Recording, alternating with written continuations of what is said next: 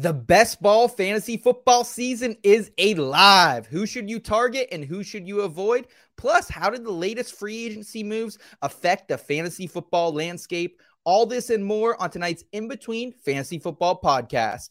Cause I've been in tune, out of touch, coming off the bench, trying to shake the funk, check your stat line, see who's up, that over, under, hit too clutch. And I'm trying to avoid getting carried away with the jet sweep, sleeping on a trick play, predicting all of my moves like they seen every play. So I'm running it back, head down, get out of my way. And it's for the law with only one thing to do. I guess I'll say a prayer and put it all on the line for you. What they don't know, something they haven't seen. I find a gap on the screen and hit them right in between. Yeah, I got it, and I got it.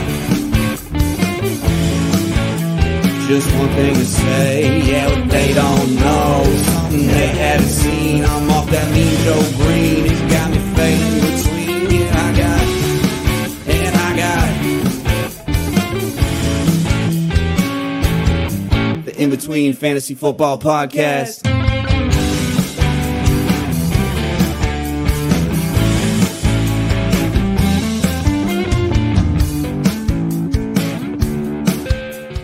All right. It is March 21st, 2023, baby. Fantasy drafts are rolling as we put the pieces together following NFL free agency. We'll certainly chat all about that. We'll certainly chat about the best ball drafts happening now and how we can take advantage of some of these maneuvering ADPs right now. Seth Woolcock back here with clear eyes and full heart. And I'm joined by a man who is a John Elway aggregator, an Aaron Rodgers media pundit, the one and only Nate Polvote. I'm also joined by our other co-host tonight on this beautiful spring evening, a man who's a fan of the Wu-Tang Clan, Summer Sausage, the Seattle Seahawks.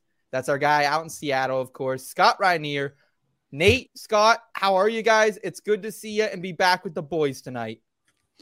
I'm good, man. Look, you can see it behind me in my window with our spring forward, which I hate. At least it's still light out. That's kind of nice. So we've had some really good weather here in Seattle lately. It's been really nice to get some of that free vitamin D. And like off season, this has been my busiest off season by far, in my life, but it's been super fun. The combine and free agency. Oh yeah. It's heating up. So baby. Many things to talk about. Yeah. We've been plugged in. Nate, how are you doing over there in crispy Colorado tonight, my friend? It wasn't so crispy today. It was nice enough that I was in shorts and a t-shirt, still in a t-shirt. And I'm feeling those spring vibes, man. It's like things are coming alive and we've got the draft coming up now as I think we're through the meat of free agency at this point. Yes, sir. We have some trades coming. Hopefully DeAndre Hopkins, please go somewhere else. But dude, this is a great time of year, man. I'm just stoked to be here. I'm stoked to be here with you guys as well. Tonight on the show, we will be doing some headline hijinks, breaking down some of these more positional players and their movement around the NFL. And then we're going to reveal our best ball targets and fades as we approach the season. That's really fun, whether you're playing over on NFC, Underdog, wherever you guys are playing. And then we're going to have a little chat about how to fuck up your spring cleaning, how to make it awesome. And so we're going to talk about all that tonight. I want to welcome in the IBT family, of course. We got Albert in the chat, locked and loaded as always from the get-go. Good evening, IBT. Good evening to you, Albert. We appreciate you joining us tonight. And Didi saying hello, boys. Happy Tuesday. Happy Tuesday to you, Didi. We hope you survived the storms out there in California. I know there was a lot of snow out there, so hope you're doing all right there. I want to remind the IBT family and anyone new to the channel, if you guys want to enroll in our Keyshawn Nixon helmet giveaway, autograph from the man who just got himself a new bag from the Green Bay Packers, head over to our website. We're going to drop that in the chat and just put in, yes, subscribe to the channel. You don't have to do anything else. We learned our lesson a little bit about trying to make people do too much shit. So just subscribe to the channel and put in that form and you're going to be good to go. Well, let's get that going. Guys, and let's jump right into it because we are absolutely loaded today. Here we go. Let's get some headline hijinks, baby.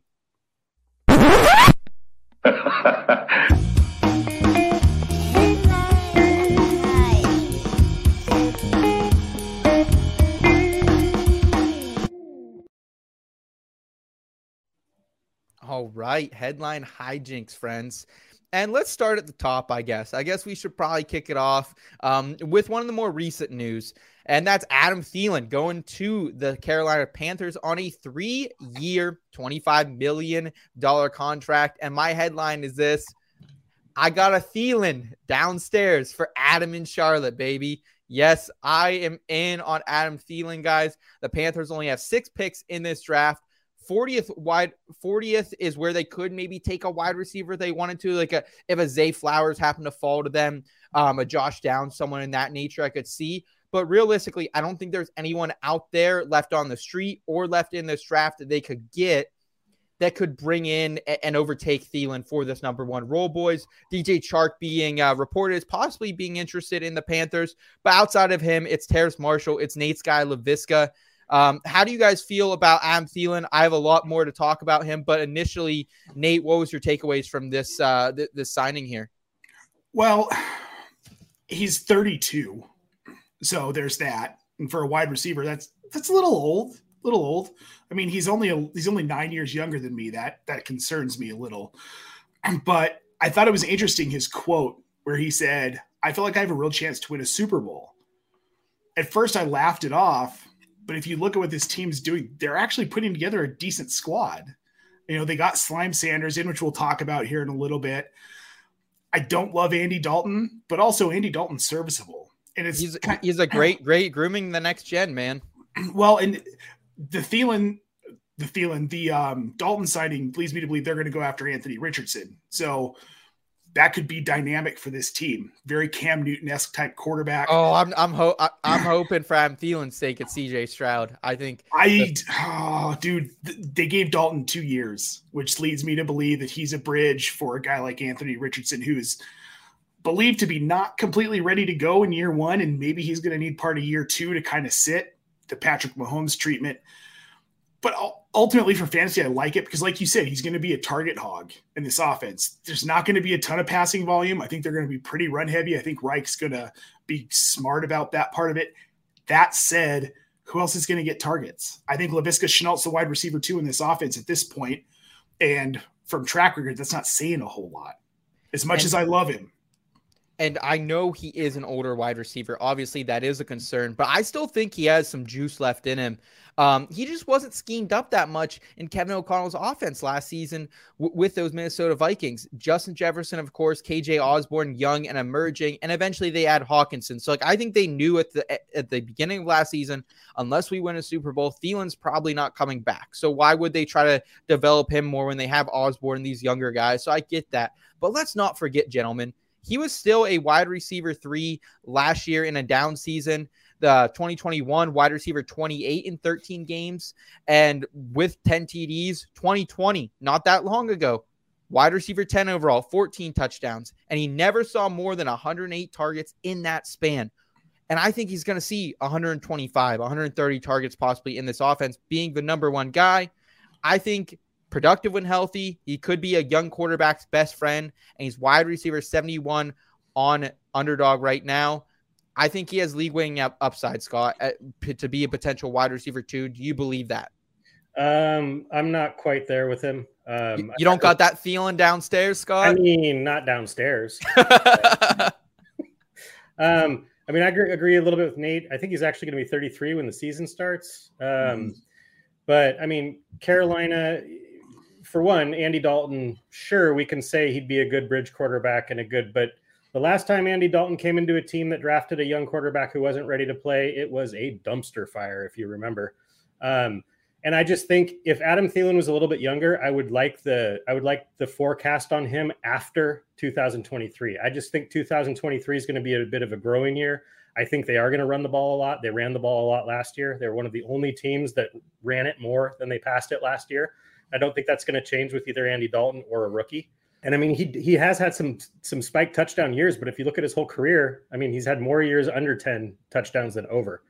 And I just think I've looked at some of his peripheral advanced stats. I won't go into too much detail, but they've been on the decline for the last 3 years. So, but I mean, at wide receiver 71, I mean, yes, that's the point. Willing at that price, but I don't see him. I think too much has to go perfectly right for him to be a top 24 receiver. Okay. I'm going to take my shot on him a little bit earlier than his ADP right now and hopefully cash in. In other news, though, at the Carolina Panthers, same team, Miles Sanders, 4-year, $25.4 million. Nate, what do you make of it? It's slime time in Queen City, man. We're looking at a new head coach in Frank Reich, who Jonathan Taylor in his 3 seasons, he averaged 17.47 carries a game. So Sanders is going to have the volume. Here's my issue is that he hasn't been necessarily highly efficient with his carries. He averaged 4.9 yards per carry in that span, but only 3.9 yards per carry last season. That said, Reich knows Miles Sanders. He knows what he's capable of, and he still didn't really use him that much in Philly when he was the offensive coordinator. Now, will that change in Carolina? It's going to have to. They let Deontay Foreman go. They've got Miles Sanders, Chuba Hubbard, Rasheed Blackshear. Hubbard and Blackshear, while they have some upside, Miles Sanders has to be the workhorse in this offense at this point. If he can parlay that 4.9 yards per carry over his career into what he does in Carolina, I mean, you're looking at a guy who's probably in that RB10 to RB15 range in 2023. Ooh, I think you're a little high. A little high, Nate. I don't think I am, because he didn't have a ton of volume last season, but he still had 1,000 yards. So we know he's capable of it. And he had 11 touchdowns. I don't think they want to give him much more volume than he saw last season. That was a lot. They're going to have to. And Frank Reich knows what he's got in Miles Sanders. He brought him in for a reason. And unless they do something, which there's nobody left in free agency at this point for the running back position, unless they go out and get Ezekiel Elliott, which I don't think they have the money or the desire to get an older running back like that. They're probably not going to do anything in the draft because they're taking a quarterback first overall. If they take CJ Stroud or Bryce Young, then Miles Sanders is going to get a ton of carries. If Andy Dalton's at quarterback, he's still going to get a ton of carries. Now, is he 200 plus carries? He'd probably right around that 200 carry range. But here's what I care about is the goal line touches. He's going to get more goal line touches than he got in Philly. This could be 11, 12, 13, 14 touchdown season for Sanders. And I know that sounds crazy. And I'm not saying that Carolina is necessarily going to blow things out of the water or he's going to look stellar in this offense. But I think that the red zone usage will be there enough to where he could even crack the top 10 in 2023 of running backs. Could. I'm not saying this is a definite statement, but I see the path to that being a possibility for him in 2023. So Scott, where I'm struggling a little bit with, and Nate, I think the analysis you brought to the table, completely valid. I worry that he's been behind one of the best offensive lines his entire career. He had 260 carries last season. I don't think he can take much more than that. I don't think Miles Sanders is a 300 carry guy. I'm shocked he got 260. I didn't think he would ever get over that 220 mark, to be honest. 11 touchdowns last season. Like he had a good season. What we need is the pass catching coming back that we saw early in his career to give him that RB1 ceiling. Is there any hope that he can get that 50 receptions he saw his rookie season, be this 3-down workhorse that Nate is possibly projecting him in Carolina, Scott? I don't see it. And there's because of two words, Deuce and Staley. Those are the two words that I'm using because he is now, I mean, Reich's bringing a bunch of people, he's assembling his crew. Deuce Staley is the assistant coach. He is the running backs coach, which is exactly what he was with the Eagles not too long ago. When Miles Sanders, everybody in fantasy football was clamoring for Miles Sanders to get more work. That was Deuce Staley. And he's the running backs coach there now. So unless he changes his tune significantly, I do think that they do something else at running back. They could bring in somebody like a Kareem Hunt, who's still available. I like Miles Sanders. I've always liked Miles Sanders. I really want to see what Miles Sanders could do if he was just, if he was just unleashed. I don't think it's going to be the case. It was, he was behind the best offensive line last year in football, and it's not going to be the case this year. So, I think at the same time, I'm not trying to say he's completely worthless. All I'm saying is I don't necessarily see a route to him being an RB1, a 3-down back necessarily. I think it is a relatively good landing spot, though, for Miles Sanders in that system. So the one thing I want to say, Scott, when you say Kareem Hunt, I don't think they have the money to pay a guy like, I don't think you invest 25.4 mil over 4 years to Miles Sanders and pay another running back. So I am with you there. Is that assuming that the salary cap is real? Yes, we're seeing it. We are seeing a little bit of the effects of that right now. So I'm just joking around. No, that's true. I hadn't taken in the money account. I just threw a free agent running back name out that I remembered. I am with you though. Right now, RB24 in underdog draft. So if he is around that ADP come August, like I'm all right with spending that type of capital on Miles Sanders. At that point, you're looking at a 7th, 8th round pick. I'm cool with it. But if it does get inflated, if more people are drinking that same juice that Nate is, I'm going to pass on that. Let's move to New England here. They had a couple exciting additions here. Juju Smith-Schuster, TikTok boy. He heads to New England, 3 years, $25 million. And it's crazy to see how Juju was once like thought to be a wide receiver one. I believed he was. And now he's getting paid less money than Jacoby Myers, Alan Lazard. It's just kind of crazy to see that. And Mike Gesicki joins him in the Patriots camp as well. 1 year, $4.5 million prove-it deal for Mike Gesicki. Scott, what's the fantasy football implications and your headline for the New England Patriots? Well, my headline is team who sucks at acquiring pass catchers acquires 2 pass catchers. That's gold. And I really am more talking about drafting wide receivers than I am acquiring wide receivers. You might say, well, what about Jacoby Myers? Well, he was undrafted. He was the one success story. But I don't have to go into detail about the trouble the Patriots have had drafting, bringing in, whether it's a tight end, whether it's a receiver, over the past handful of years. It's been bad. It's been really bad.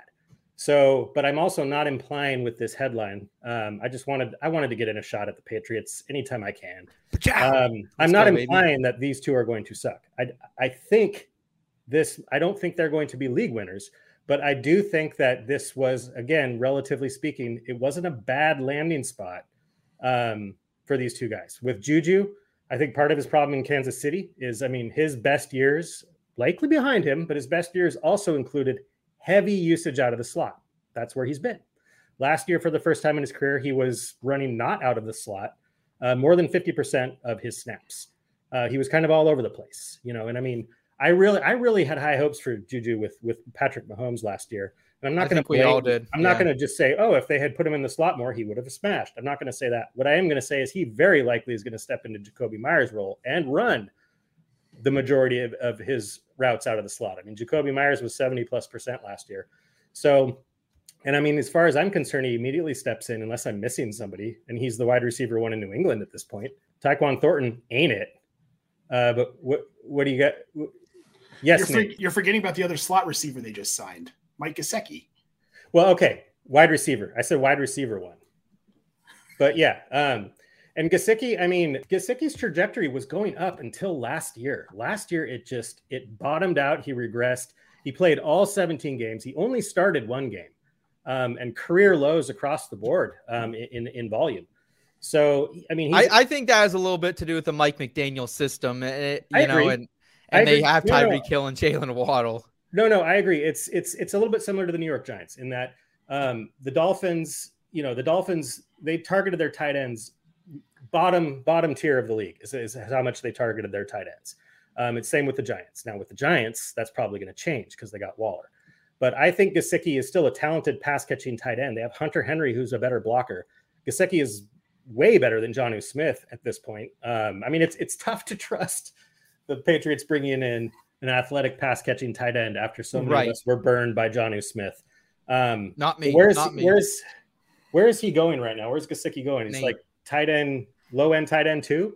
Yeah, he's tight end 22. Yeah, tight end 23, somewhere around there. But here's the thing. So I actually just wrote about Mike Gesicki, Scott. Cool. This is why I'm so excited about it, because his numbers, if you look at his advanced metrics and advanced stats, he was much better than he showed out in fantasy this season. Because, like Seth said, Jalen Waddle, Tyreek Hill, who are you going to throw the ball to? Not Mike Gesicki. But the Patriots had a real problem in the red zone with tight ends last season. Gesicki had more targets, catches, and touchdowns than Jonnu Smith and Hunter Henry combined last season. And that was on a down year where he went from 112 targets in 2021 to 52 in 2022. And that's, like you said, Seth, the Mike McDaniel offense doesn't favor a guy like Gesicki. However, we've seen New England support high-end tight ends. Mike Gesicki's more Rob Gronkowski than he is Hunter Henry or Jonnu Smith. I'm not saying he's more of that style of player where he's a pass catching tight end. He's a big body and he works well in the red zone. And look, I think that's Hunter Henry. That's what Hunter Henry is. It's not Hunter Henry. It's not Hunter Henry. Hunter Henry's great in the red zone. No, though. dude, he's okay in the red zone. Mike Gesicki's far more athletic in the red zone. I just don't want to play ring around the rosy with any of these pass catchers in this offense. I think that's the bottom line for fantasy. I'm not doing it. Nate, it sounds like you're drinking the same juice that you drank 2 years ago with Jonnu Smith. You're back on the lean, bud. You got to take it easy on that. Well, no, see, this is different though. This is different. Like people with Jonnu Smith, and I was one of them. I'm guilty of this. I rolled the dice with him as my tight end one. He's going to smash in New England. I don't think that's what Nate's talking about here. He's not going to be a top 12 tight end, but I think his price, at least right now, as tight end 22. I mean, once you get past the top 12, it's a crapshoot anyway. But I think he has upside in this offense. I think it was a good move by the Patriots, honestly, because I think they're two solid pickups and they were dirt cheap. I mean, Gesicki was $4.5 million. That's $3 million less than freaking Hayden Hurst is making. Yeah. Well, I sent out a tweet the other day where I was looking at Gesicki's. Yeah, well, we send out tweets every day, Scott. It's what we do.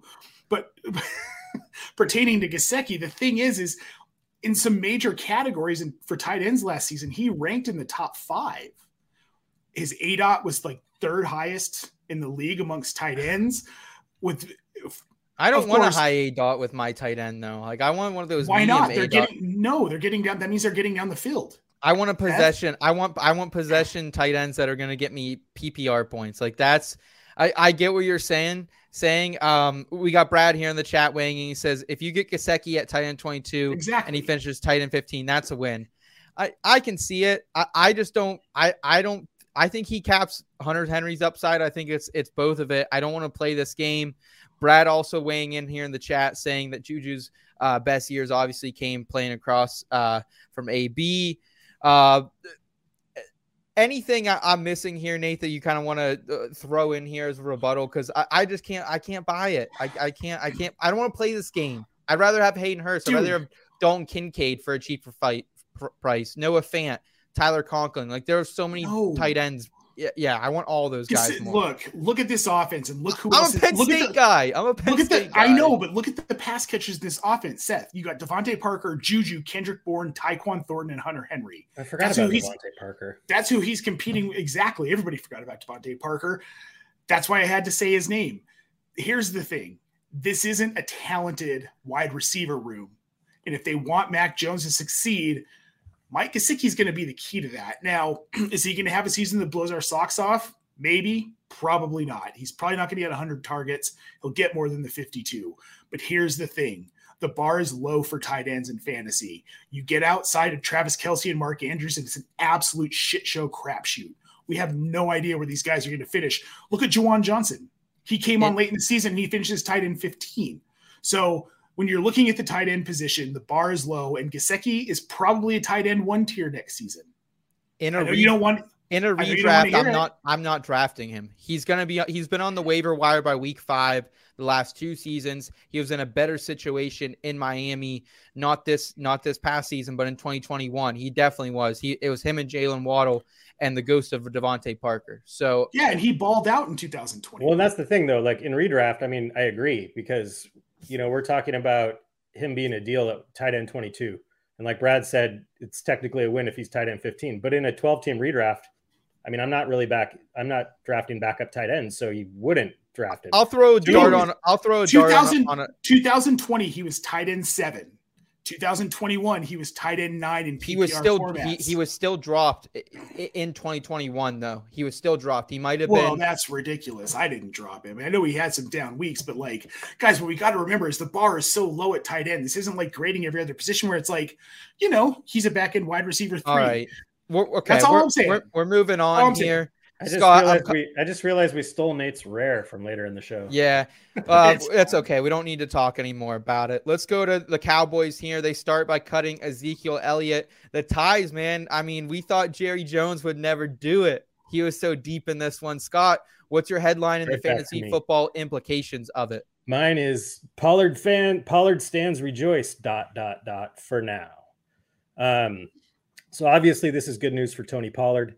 Who, depending on how you look at leaderboards, the leaderboard I create is he was the RB7 points per game PPR. So he was an RB1 with Zeke there most of the time. They're not going to stick. The reason I say for now is because thoughts of Tony Pollard being this 3-down Saquon Barkley, that's not going to happen. The Cowboys have shown us that that's not going to happen. And I honestly don't think that's where he would excel. I mean, like I said, he was RB7 in 2022, and that was seeing less than 50% of the RB rush attempts in that offense. He's an explosive playmaker, and I think he needs to stay that. They're not going to go into the season with him and Malik Davis, and they did just today re-sign Rico Dowdle, but they're gonna likely draft a running back. There's lots of rumors about it jumping up and being Bijan, and that would be a very Jerry Jones move. It'd be a pretty stupid move in my opinion, but that'd be a very Jerry Jones move. But they could easily go for one of the kind of bigger bruiser rookies in the 3rd or 4th round, somewhere in there. Like Charbonnet, Chase, there's a whole slew of them. So, I did say, rejoice for now. That was only because I don't think Pollard's going to be a bell cow. His injury is, 3 to 4 month timeline. He should be good to go by training camp.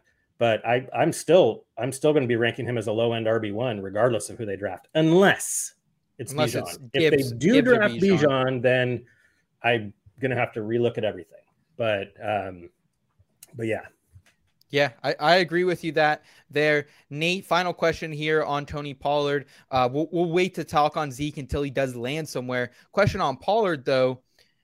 If you're in a dynasty league, would you consider moving him right now? Because right now he has a clear path to be the RB1 for the Cowboys. By April 30th, that door might shut, and we might see just one season in Dallas here. It's going to depend on your league mates. And if you have people that aren't reading the same news we're reading, because most of the people who are reading the news we're reading are pretty sure that Dallas is going to do exactly what they shouldn't do, like you said, Scott, and they're going to draft Bijan Robinson because it's Jerry Jones. It's what Jerry Jones does. I don't think they can get him at that pick, though. I don't think they can trade, but they can trade up. We've seen Bijan mocked as low as 30. So I've also seen him go as never know. I've seen him go as high as 10, though, and he just met with the Eagles here recently. I could see him going there. I don't know if he gets past 10, to be honest, at this point. I mean, I would move him at this point if I can, probably, depending on my roster construction. But here's kind of the thing that I'm looking at is that his upside is being a pass-catching back. He only exceeded 15 carries once all season, or twice all season. One of them was 22 carries. One of them was 18 carries. So he's not a workhorse running back. That's not where his value is, despite the 9 rushing touchdowns. But most of those were longer touchdowns. He's not a red zone back. So either that role goes to Ronald Jones, which we all know isn't going to happen. It's not going to Ronald Jones. It's not going to Ronald Jones. Roster. Right. Or it goes to somebody, like you said, 3rd, 4th round guy like Chase Brown, Zach Charbonnet. We'll see how that all plays out.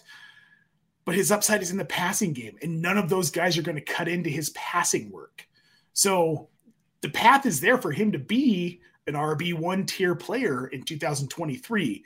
So if you are going to move him, if you're moving him ahead of the draft, make sure you're getting a good return for him. Get a 1st or 2nd round rookie pick. Get a solid veteran that can fill a hole in your lineup, someone who has top tier value, because that's what Pollard likely will be in Dallas in 2023. RB11 right now on Underdog Fantasy Drafts, going in that mid 3rd round right now, ahead of guys like Travis Etienne, Ramondre, Najee, Dalvin. That's kind of the range you're looking at if you want to invest in Tony Pollard. I want to see more. I want to see what happens in camp. I want to see what happens in the draft before I weigh in more on this. Let's stick with Dallas, though. Let's stick with the great Lone Star State here. And the Texans, they've traded Brandon Cooks for a 2023 5th round pick and a 2024 6th round pick. Cowboys will take on $12 million of that salary. In addition, they also have signed Dalton Schultz to a 1-year contract as well. Schultz, I don't think, is too happy with his agent after getting a 3-year offer last year, turning it down, trying to play out what he had. And my headline here is Texans Cowboys practice the old Texas switcheroo.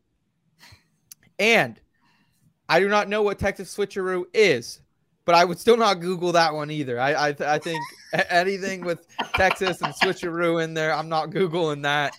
Better safe than sorry. Wait, you don't know what it means, but it's your headline? Yeah, I Okay. thought it was a good headline, so I just didn't want to take the chance. I didn't want the browser to get bogged down by any possible results of Texas switcheroo.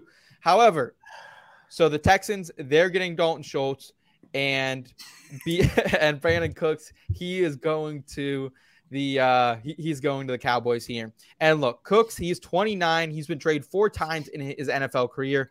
I think he's a low end wide receiver, high end wide receiver 3. That's where he's been throughout most of his career. Take out that concussion 2019 season and this past one where he just didn't play games. Like, he literally just sat out games because he's pissed off the organization. And he's been a wide receiver 2 for 6 straight seasons without those 2. Wide receiver 46 right now. That is a value in drafts. I will take him in our best balls. However, I bet when redraft season comes around, that's probably going to about even out. And I don't think it's going to be as crazy of a value. Before I move on and talk about the Schultz implications, Scott, is that where you have him right now in your ranks too? Is probably somewhere back end 2, high end number 3 wide receiver? Yeah, and I agree that current, especially in best ball, that current wide receiver number he's at is a steal. I think this is a really good move by the Cowboys. I think he fits really well. I mean, he's the field stretcher that he's still got it. We talk about Thielen still having it. Cooks is only 29. And I'm kind of discounting whether you want to blame him and say you should have been out there. Things were not right last year in Houston. So I'm kind of scrapping last year as far as trying to draw too much from it. However, based on who all the other pass catchers in that system, this could be one of those moves that is really good for the NFL Cowboys, but it could be kind of murky for fantasy. Kills Michael Gallup's value. It was already in question and it's done now. Yeah. So, I have a feeling where he's going to be come, redraft season. I'm probably not going to be drafting him where he's going. Same. But I've been underestimating Brandon Cooks for it feels like the last 10 years. And so we'll see. Ties Eric Dickerson for the player traded most in his career. We'll see if it happens one more time. He can break that. Dalton Schultz is the other side of this pill here, Nate. I like him. He's been a top 5 in most tight end categories over these past 2 seasons. And he's probably right now like the best weapon that Bryce Young, whatever rookie quarterback comes in here, is going to have on this team. There's not a lot of options. Nico Collins being the number 1 wideout. We think they'll probably add a talented rookie wide receiver, possibly try to trade up in that first round and get someone else as well. But tight end 11 right now in best balls, which I think is a bit of a value. And I think that could even fall a little bit with some of these talented rookies coming in that could push that down a little bit. If I miss out on Travis Kelce, I'm okay with waiting on a guy like Schultz, like Evan Ingram, kind of these back-end tight end 1 candidates, maybe grab a rookie dart throw. Are you in that camp as well, that you'll put some commitment here in Schultz? It's going to depend on what they do in the draft. Because if you look at their picks, they've got 2 overall. That's where they get their quarterback. Then they've got 12 overall, which has been mocked a million different ways. Then they've got 33rd overall. So just out of the first round, they have another pick. So essentially, in practice, they have 3 basically first round picks in this draft because we have a voided pick and the first round is only 31 picks. So depending on what they do, I think they get a wide receiver with one of those last 2 picks in that first round kind of realm. If they do that, I think it hurts Schultz, honestly.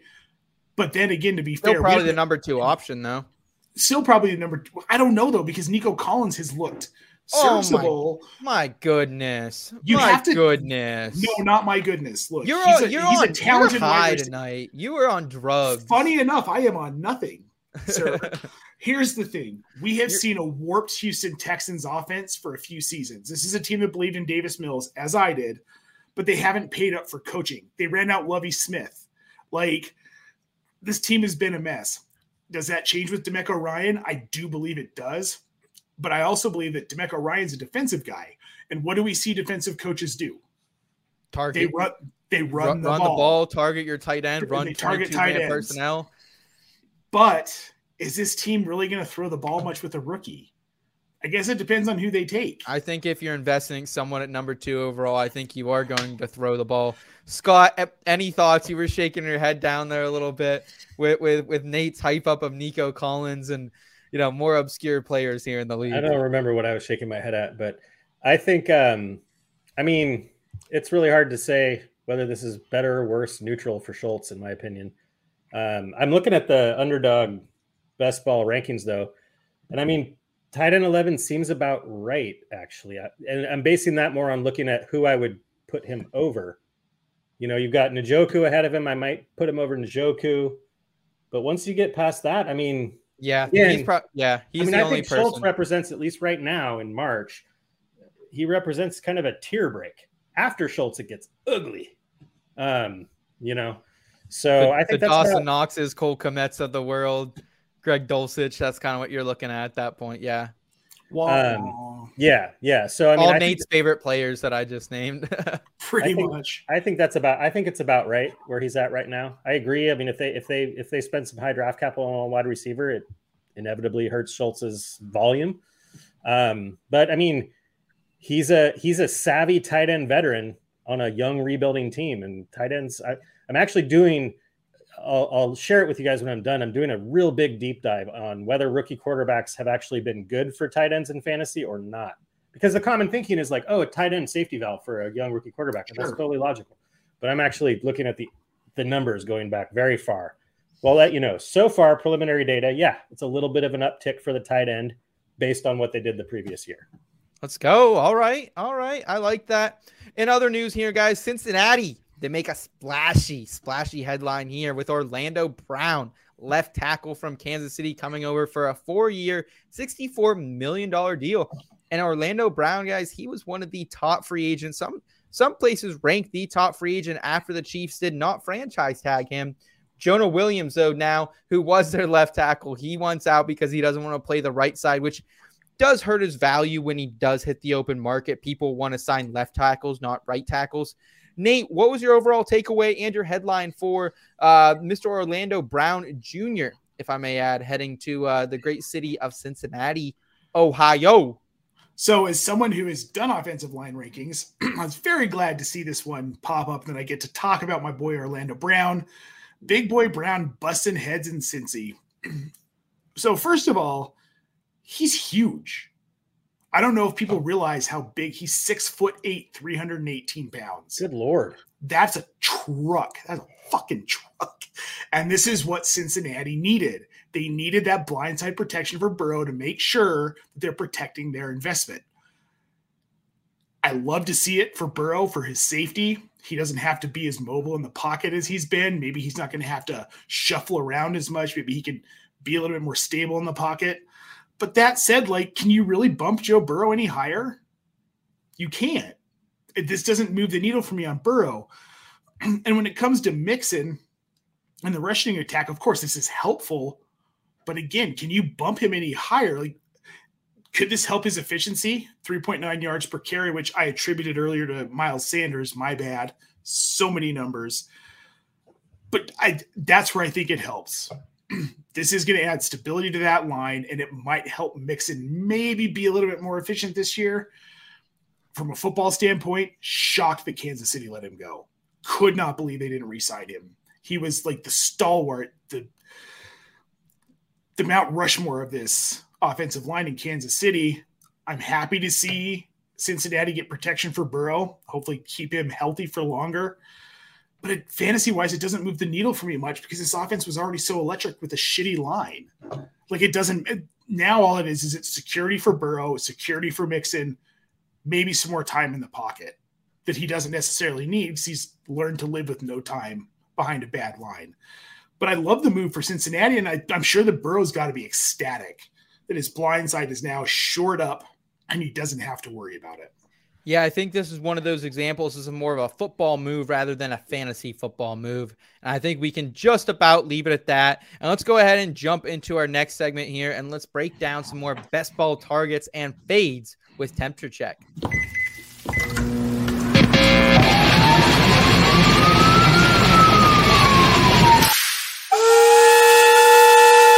Temperature check. That's really spicy. Holy shit. So hot, baby. That's Temperature Check here. And let's just dive right into it. Let's talk a little bit about our scale here. If you eat steak like a normal adult human, rare is the best level. Medium, that's right in the medium. And well done that means you're out on this player completely. Well, you're kind of in the middle. You're kind of about done with them. I'm not like that. I'm still a child. I don't eat rare steaks, folks. I'm sorry. I don't do it. Maybe one day I will get there. However, I am rare on this player, guys, and it is Frisky Jets season already. Allen Lazard, I believe, is currently the best value in best ball drafts across all platforms. 58, wide receiver 58 off of Underdog Fantasy. That's an 11th round pick for Mr. Lazard. And I say, okay, let me head over to NFC, which is some of the higher stake tournaments. A lot of times it's $100, $250, $500, $1,000 buy-in over on NFC. Nope, wide receiver 66 over there. And this isn't only a reconnection with possibly Aaron Rodgers when he gets dealt over there, but also Nathaniel Hackett.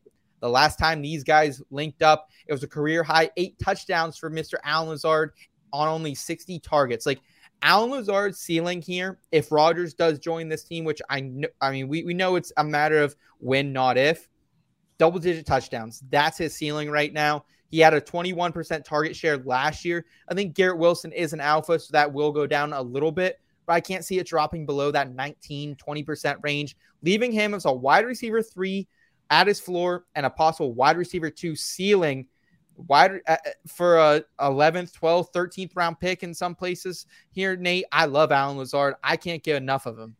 Well, wide receiver 58, like you said, that is a steal, absolute steal. As a wide receiver 2 in an offense that may have Aaron Rodgers, and if it more than likely will have Aaron Rodgers, he can support 2 wide receivers. He's done it his whole career. And a wide receiver 58 for a guy who's likely to finish inside the top 30 on the low end. 36, top 36. No, I'm saying inside the top. I'm telling you he's going to finish inside the top 30 in an offense with Aaron Rodgers. It's going to happen. Even with Garrett Wilson can be a wide receiver 1. He can be a mid-range to high-range wide receiver 3 with wide receiver 2 upside. This is a steal. Scott, any thoughts here on our guy Allen Lazard? Yeah, I mean, wide receiver 58 is a steal for a wide receiver that's going to finish right around probably 46.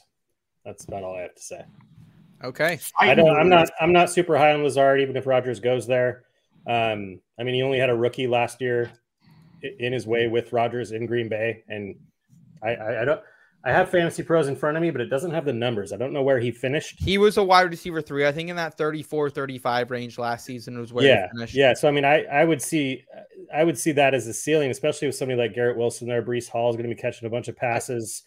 I think the connection with Nathaniel Hackett is what makes me excited, in that he wasn't used very much in that gold zone and in that red zone. So I really think that he can kind of have a better connection down there where it matters, where you're getting 6 fantasy points on the dot. That's where I like him, and I think his ceiling can improve, me personally. But Scott, go ahead with one of your let's stick with targets here. Who's someone you're targeting in best balls right now? So my rare, let me get there, is crazy guy Jamal Williams, new Saints running back. I think crazy train, baby. I think he's an excellent best ball guy. I mean, currently he's RB34. And I mean, granted, last season, his high RB finish was largely due to having a ridiculous 33 goal line carries, the most in quite some time, and 17 rushing touchdowns. But, so that's why I'm not predicting that he's going to finish as, RB 15, but I think RB 34 is a steal in the Saints system, because I think whether or not Kamara misses time due to a potential suspension, Jamal Williams is locked in there. He has a role. If Kamara gets suspended, it's even more of a role. But I mean, I think this is what the Saints, it's different. It's different coaching, obviously, but the Saints, when they were firing, when Kamara was firing, was when there was a hammer in Mark Ingram to handle more of the early down work and between the tackles work. The last 2 seasons, Kamara has carried the ball too much, in my opinion, and it's affected his fantasy output. I think Jamal Williams is a great fit here. I think he'll be the goal line guy. I think it'll be similar to what he was in Detroit. I'm not projecting 17 rushing touchdowns, but double digits, well within range. And he didn't catch the ball in Detroit. That's because they had DeAndre Swift. He caught some passes in Green Bay. He had a season where he had 5 receiving touchdowns, 45 targets back in 2019. So that skill is there. So if Kamara, I think that if the Saints know Kamara is getting suspended, they'll probably try and bring in some sort of pass catching running back potentially. Again, I'm not sure what their cap situation is off the top of my head, but in best ball, especially a guy that could, just drop 3 touchdowns. And perfect best ball target. That's a guy I want. Plus, I love him so much as a person. Just hilarious human being.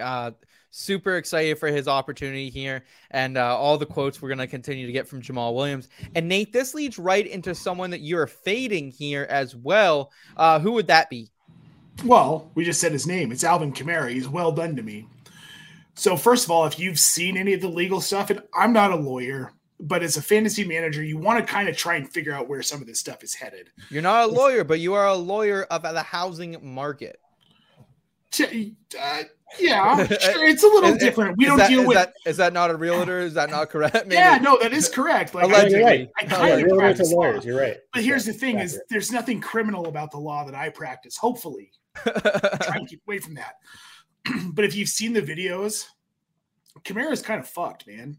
Like, there isn't a jury that's going to look at this and be like, no, it was fine. It was self-protection. And then afterward, he's talking about, I kicked this guy's ass. Like, dude's in trouble. I think Drew Davenport, if you don't follow Drew Davenport, if you're looking for legal advice on all this fantasy football stuff and what's happening with all that, make sure you follow him on Twitter. Dude, he could easily miss half of 2023 if he doesn't miss the entire season.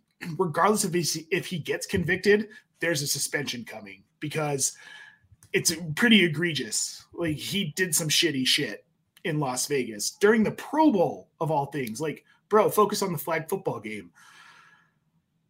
But he was also on the decline already. I mean, 2022 was one of his worst seasons. He's not a guy who rushes for 1,000 yards. He's a guy who works in the passing game. And as a running back, as your legs get more tired, you get older, you get slower, you start to have problems with your knees because you're using them more often. He becomes less effective as that person. You're not going to see him, whether or not he plays, getting the kind of work he got in the past. And to the previous point of who we just talked about, Jamal Williams all but kind of guarantees that Kamara's goal line touches go away because they don't need him to be that guy anymore. They've got Jamal Williams, and that's the kind of – Derek Carr's not adept inside the 20s throwing the ball. He hasn't been a great red zone passer in his career. Kamara's cooked, man.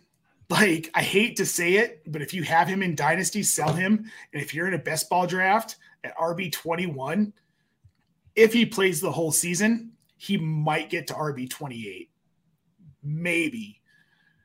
But if he doesn't play half the season, we're talking about RB60, RB50, and you've wasted draft capital on a guy who's not going to do anything for you. So I want to set aside the legal thing for a second. Like, obviously, and I mean, it's hard to ignore the video, and personally, I think consequences should be there. But for the sake of this discussion, obviously, if he's suspended, he's not worth RB21. So let's just for a second hypothetically pretend he's not. I actually think I don't think he's cooked. I think that the last 2 seasons were a product of one. Like I said, I did a pretty deep dive onto this too to look at what went wrong with Alvin Kamara, and he wasn't being utilized in the way that he was, during his heyday, during his RB4 overall RB1 years. He was getting less targets. He was getting more rush attempts. Yes, Jamal Williams will take goal line carries away, but Jamal Williams, I believe, will allow Kamara to be back in his sweet spot of what I call opportunity ratio, the percentage of your opportunities that are targets and the percentage that are rush attempts. He was skewed way towards rush attempts both the last 2 seasons, and last year it was beyond me why he was not getting more targets. Like, how do you allow that to happen as a coach?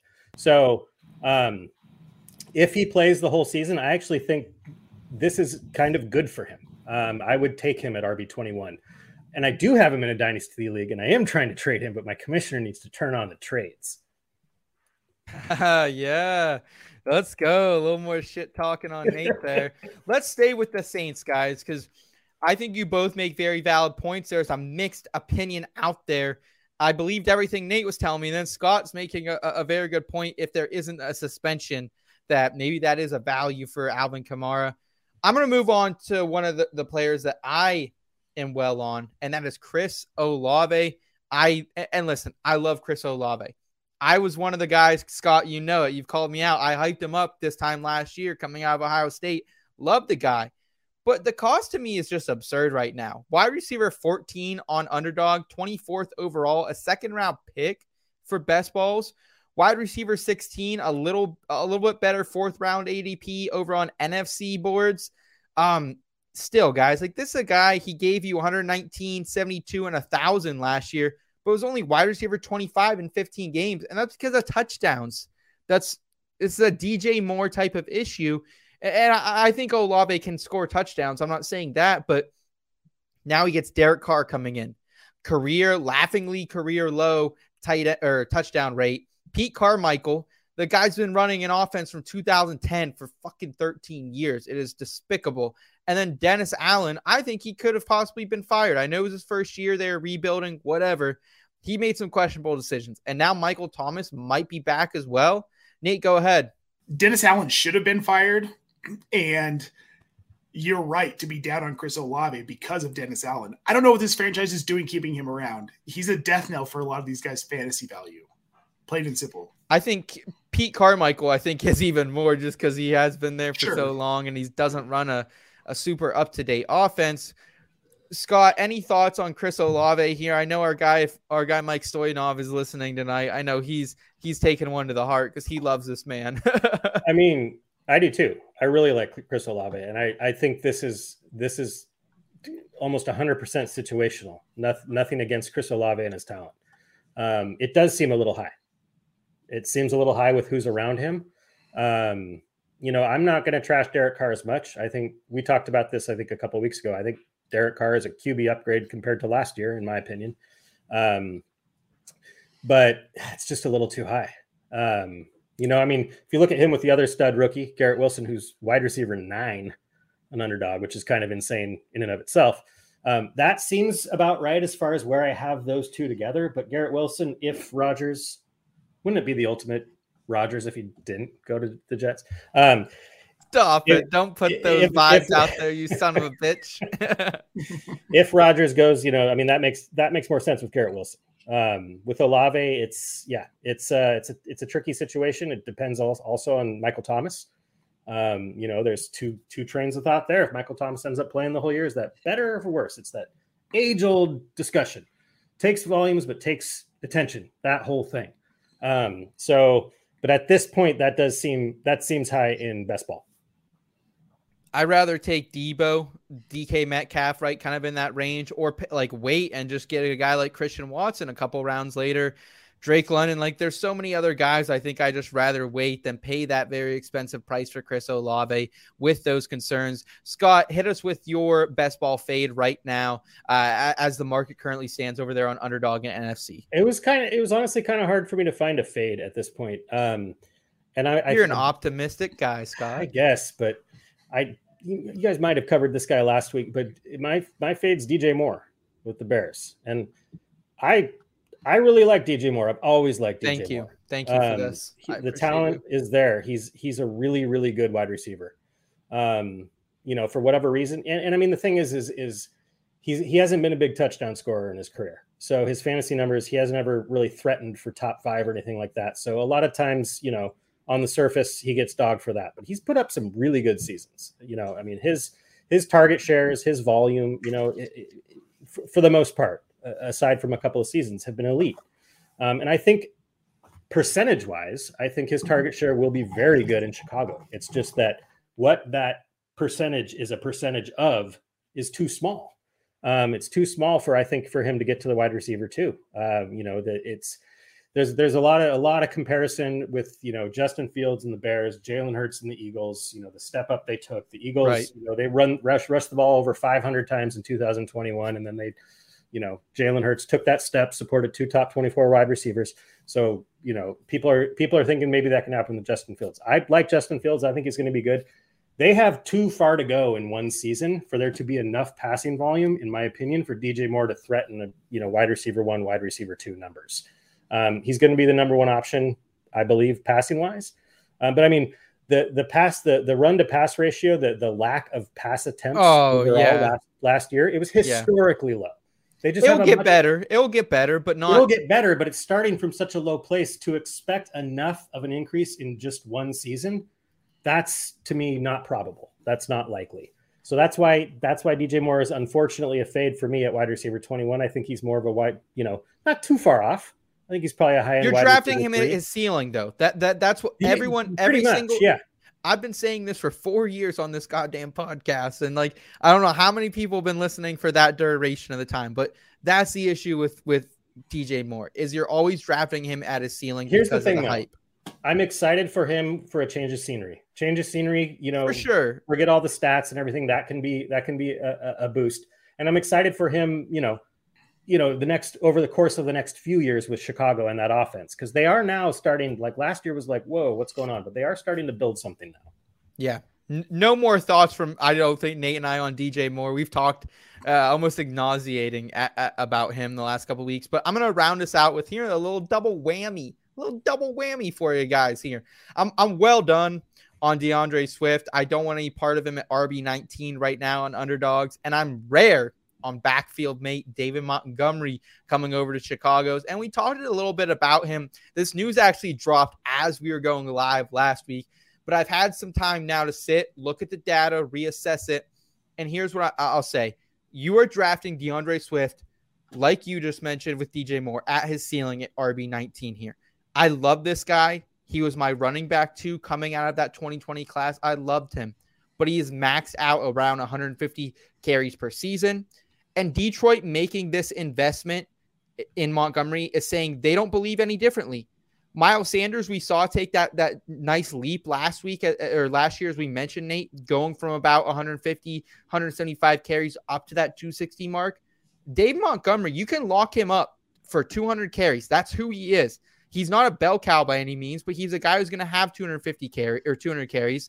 And Jamal Williams was just an adequate pass catcher. He was decent in Green Bay in that 2020 and the 2019 season, Scott, but he was never revolutionary, never broke 300 receiving yards. Dave Montgomery, though, 3 straight years of 300 receiving yards, a better yards per reception than Swift.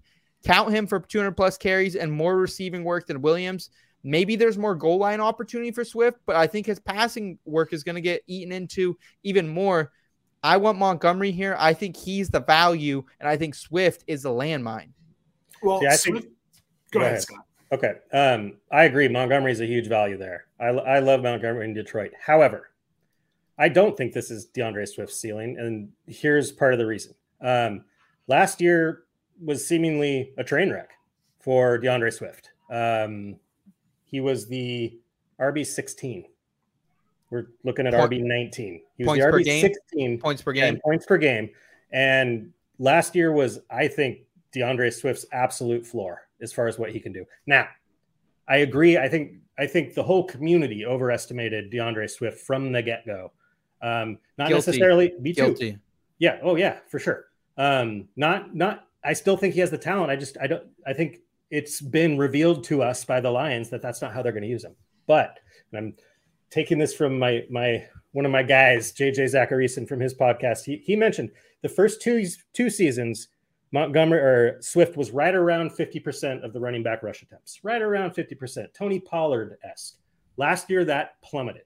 So it depends on which train of thought you're in. Do you think it's going to stay at that career low, or is it going to go back up? Not to say Montgomery isn't going to get his, but I think that both of these running backs will thrive. I'm off the DeAndre Swift as an RB1 or the RB1 train, but I still think he's an RB2.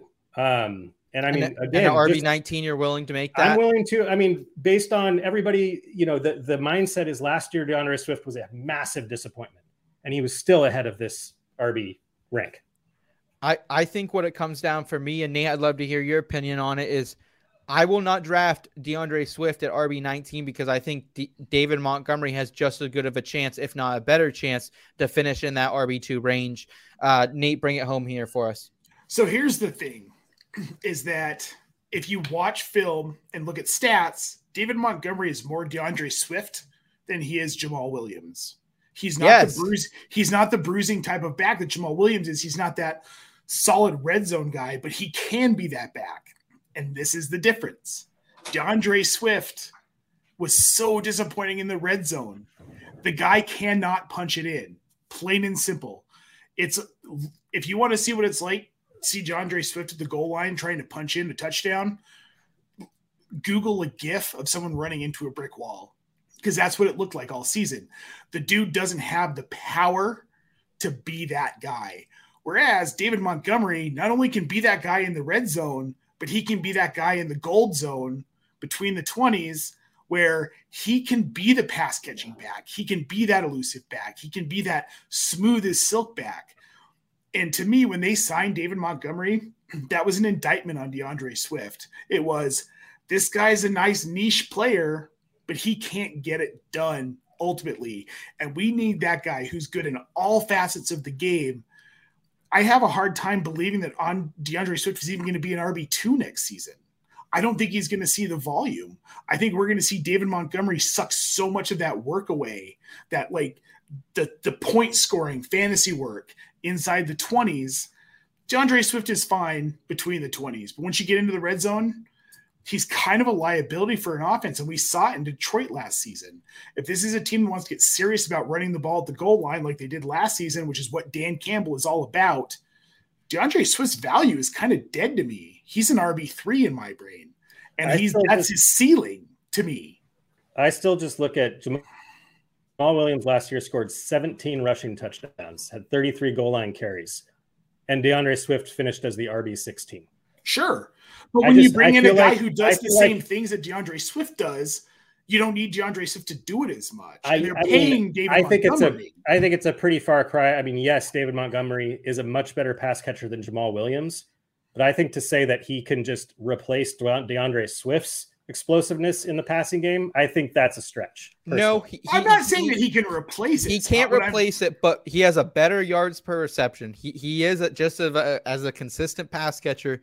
Montgomery is there. So you could very well be right. I don't think that this is necessarily as big of an indictment on Swift. I think we have to adjust and get Swift out of the trade 3 first rounders. Right. Cause he did have overall RB1 upside at one point. Yes. He's similar to Kamara. It's like he's being faded.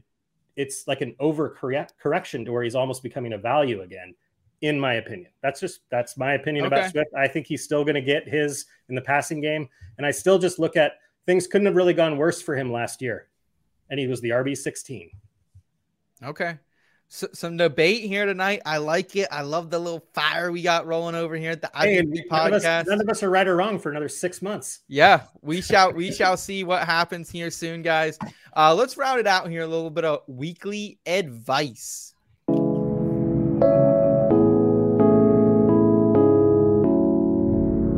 Weekly advice.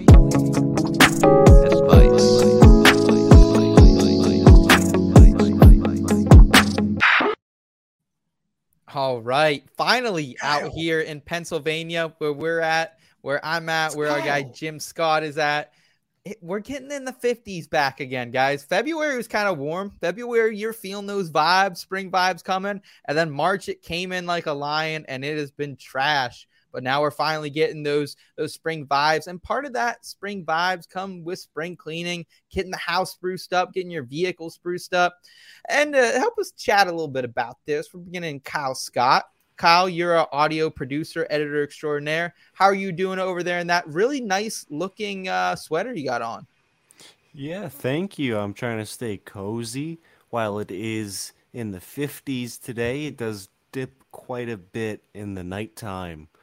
But it's also just fashionable and fun to wear. So I'm doing great. I'm having fun hanging out. It looks homemade, Kyle. It's not homemade. Did you hand knit that? No, some Irish person made this. A little bit of culture. I think. Okay. I love it. A little bit of culture coming in here.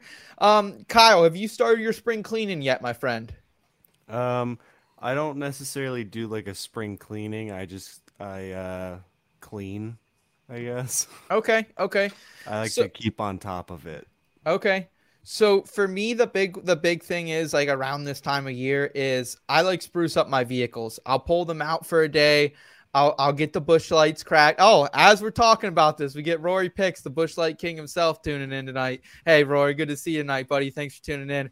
But like my first like spring cleaning hack as we get in here is like make it a freaking time.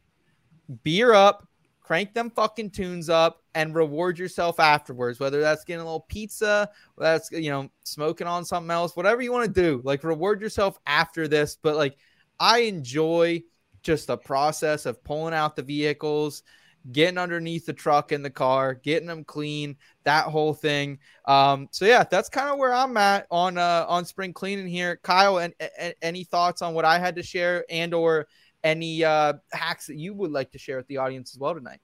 Yeah, I think cleaning your cars is a great idea, especially over the winter. You just throw shit in the back seat, like your trunk just gets covered in mud and snow and gravel and salt. And yeah, by this time of the year, your car needs a good clean. That's a great point. My in line with that, I would say, when you're cleaning in your house, one of the first things I want to do when I'm spring cleaning is open up those windows. Like you said, it's nice, get a nice breeze going. Ooh. But then you're gonna notice these blinds are dusty as hell. You're going to want to dust your blinds. I never dust I don't know if I've ever dusted blinds my entire life, Kyle. That's very smart. Yeah, you have a cat now, so it's especially important. Appreciate that looking out there. Nate, what about you, man? Out there in Colorado, I know it's starting to get a little bit nicer out there. You can get outside and, maybe smoke on something as well. I don't know. I'm just saying you can do a lot of stuff outside right now. What do you get into? What spring cleaning hacks can you offer? Well, I hate my yard, and it's still too cold. Grass isn't green yet. Trees aren't budding yet here. So we do a lot of inside stuff. And to Kyle's point, Seth, with a cat, they're going to ruin your blinds. Just be aware of that. We paid like $3,000 for blinds to cover this house when we moved in, and they're all stained to shit. So here are the biggest things. I can tell you, if you're going through a spring clean, if your microwave is disgusting, take a little bowl of vinegar, just white distilled vinegar, microwave it for about 45 seconds in that microwave, and everything just kind of comes off with the paper towel. Super easy. And also, the hardest part is just get started. Just do something. But with the kid, we have to clean all year, so there's no real spring cleaning. Let's be honest. This house is a mess 24/7. Okay. Scott can attest. Scott, how do you feel about it? Do you and the wife over there get involved with some spring cleaning? I know you guys got 2 younger girls running around causing chaos out there in the Rainier household as well. Yeah, we don't really have a spring cleaning event. We just kind of have to clean most of it. And it's actually, it's not as much the girls anymore now that they've gotten a little bit older, but I would say one way to have your house be clean is to not get 2 golden retrievers. We have 2 and they shed and we vacuum constantly. Either we vacuum constantly or there's just dog hair everywhere. It's one of the 2. So some of my advice is I wouldn't necessarily call these like life hacks, but one is, if you can, weather permitting, mix up your inside and outside chores. What I really like about this time of year is getting back out in the yard for the first time in a while. Yes. I don't really particularly enjoy doing yard work, but it's just nice to be outside and have the blood running and not be sitting at this desk where I sit all winter. And don't put too much pressure on yourself. I mean, maybe I'm getting older and more jaded, but like it's just going to get dirty again. Like, you want to set goals or whatever to like clean, but like there's enough things that we like tear ourselves down for in this world that, not getting everything as clean as you'd like it. And again, that's more just based on experience, like with 2 kids and full-time jobs and stuff, sometimes we just have to let stuff not be clean for a little bit. Yep. Speaking of blinds though, I swear by these blinds, maybe we can get a sponsor. Look, check this out. Oh, Jen's parents used to have those. Dude, they're the best. They're easy to clean. They don't really get dirty. Like, they are the best blinds I've ever had. They're amazing. You just push up and pull down. That's it. We got HoovTube in the chat saying hard salt spots on the carpet. Use a razor to get out those. Okay, I like that hack. Rory's saying he just drinks lattes and it all comes together. Hey, that's pretty good advice there, bud. I'm with Rory. That's what I'm doing. There we go. I'll round this out with one more I have here that I learned a couple years ago. And I'll be honest, boys, like when you're a guy in your young 20s, like sometimes, it might be the diet. It might be the Busch lattes, as Rory's saying. It might be the Chipotle, whatever. Sometimes you just take massive dumps. And no matter. I thought that's where we were going. Yeah. And, no matter how much you try to clean that toilet bowl with your toilet bowl cleaner, your scrub brush, it just doesn't always come out. But there is a little bit of a hack I have tried, and it does work. Take a little bit of Coca-Cola, pour that down that bowl, give it a couple seconds, let it sit. It can be flat Coke too, so if it's even Coke that goes bad in the fridge, put that in your toilet bowl, give it a little scrub. I don't know what's in that shit. It's not cocaine like it was in the past days, but it's something that those toilet bowls don't like, and it cleans them right up for you. It's disheartening that something that is really good at getting like toilet scum is Coca-Cola that we drink through our mouths. Yeah, absolutely. Kyle, you ever test this one out? Yeah, not on a toilet, but on like a corroded part of battery. The battery. On like Yes. Okay. Yes, if your battery ports are corroded in your car, pour some Coke on them. It'll clear all that corrosion off, and your car will start again. And make sure to drink some of that Coke too when you're done. Yeah, of course. There we go. Well, guys, I appreciate you guys being here with me tonight. I appreciate the chat.